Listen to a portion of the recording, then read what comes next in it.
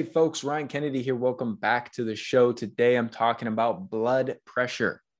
A lot of people have come to me for help who have high blood pressure. And so they're on these blood pressure lowering medications, these pharmaceutical drugs that are supposed to help manage their blood pressure. Now, I know that their bodies are not deficient in these pharmaceutical drugs. So the better question is, why do you have high blood pressure? And I'm going to go over a few of the potential reasons for anyone listening to this that might be in that camp. And I'm also going to go over some natural health strategies to help normalize your blood pressure so that you can really get to the root cause of the problem and not have to be taking a pharmaceutical medication for the rest of your life. Now, if you decide, hey, Ron, I like this pharmaceutical drug, I want to keep taking it, you keep taking it. I'm not here to tell anyone what to do with their medications. That's not legal. That's not within my scope. And that is not what this is about. In fact, if you're listening to this, odds are I probably don't even know you. So don't take this as any type of advice or any type of guidance. This is simply information. Now, blood pressure is typically measured in a ratio where you're looking at your systolic and your diastolic. And so the medical system will tell you 120/80 is normal blood pressure. And if you start to get above 130/90, now you're in stage 1 hypertension. And if you get above 140/90, now you are in stage 2 and so on and so forth. And so I don't even fully agree with this. I think there are a lot of things that are at play here that can increase blood pressure, even just the way that you take your blood pressure. If your feet are not grounded, there's something called the white coat syndrome, where just being at the doctor's office can make people feel a little anxious, a little bit stressed. That can increase your blood pressure. And so you're probably not fully relaxed. And so if your blood pressure comes back at, let's just say 130/85, where it's just barely even elevated, I don't think that's anything to really worry about. And you could always test it again in a more peaceful environment and see where it's at. I personally, if my blood pressure was at let's say 135/85, I don't think that's very dangerous. I wouldn't really be hyper concerned. I might test it again in a week or two and see where it's at and kind of monitor things, but I certainly wouldn't jump into a pharmaceutical route in order to start lowering that, because low blood pressure is also a problem. People that suffer with low blood pressure get lightheaded upon standing, can oftentimes have all sorts of issues with their energy. Low blood pressure is not very good. You want it to be in the right range. You want it to be normal. And so some of the main culprits of high blood pressure, I would say the top ones are your nutrition, so poor diet, inactivity, so lack of exercise, lack of movement, and being overweight oftentimes causes some things. And then mineral imbalances are a huge one, guys. If you have an imbalance in your sodium and potassium levels, this is really two of the key electrolytes that help to manage your blood pressure. And other electrolytes, especially magnesium, play a really big role. And these are really important to get straight. And oftentimes, people will commonly physicians will tell people, if you have high blood pressure, you got to lower your salt. You're eating too much salt. And if you're eating a bunch of sodium chloride, white table salt that's highly refined and processed, you should probably stop that. Stop eating so many processed foods. But a mineral-rich, unrefined sea salt is freaking phenomenal for your health and is a required electrolyte for good blood pressure, among millions of other things. Oftentimes, the issue isn't that they have salts in their diet. It's that they're not getting enough potassium. And so I would encourage you to listen to an episode I recently did on potassium-rich foods. I believe it will be published by the time this one is. If it's not, it's coming soon. And I go over how avocados and wild-caught salmon and certain squashes and all these high potassium foods you should really look to include into your diet are really important. And I talk a lot about why. And then there's other reasons that can cause, high blood pressure. Alcohol and smoking are two big ones. Emotional stress can also be a big one. And so let's get to the good stuff. How can you fix it? What are the solutions?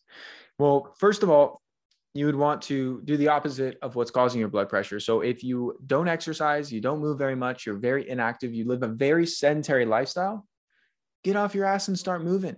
You start exercising, do some resistance training, improve your blood flow, and the overall vascularity of your body is going to be tremendously beneficial, especially if you add in things like hot and cold therapy, going in a sauna or a hot tub, and doing like, some cold showers or a cold plunge, phenomenal when you get that vasodilation and vasoconstriction. It's like training your blood vessels and really helping to normalize blood pressure, among multitude of other benefits.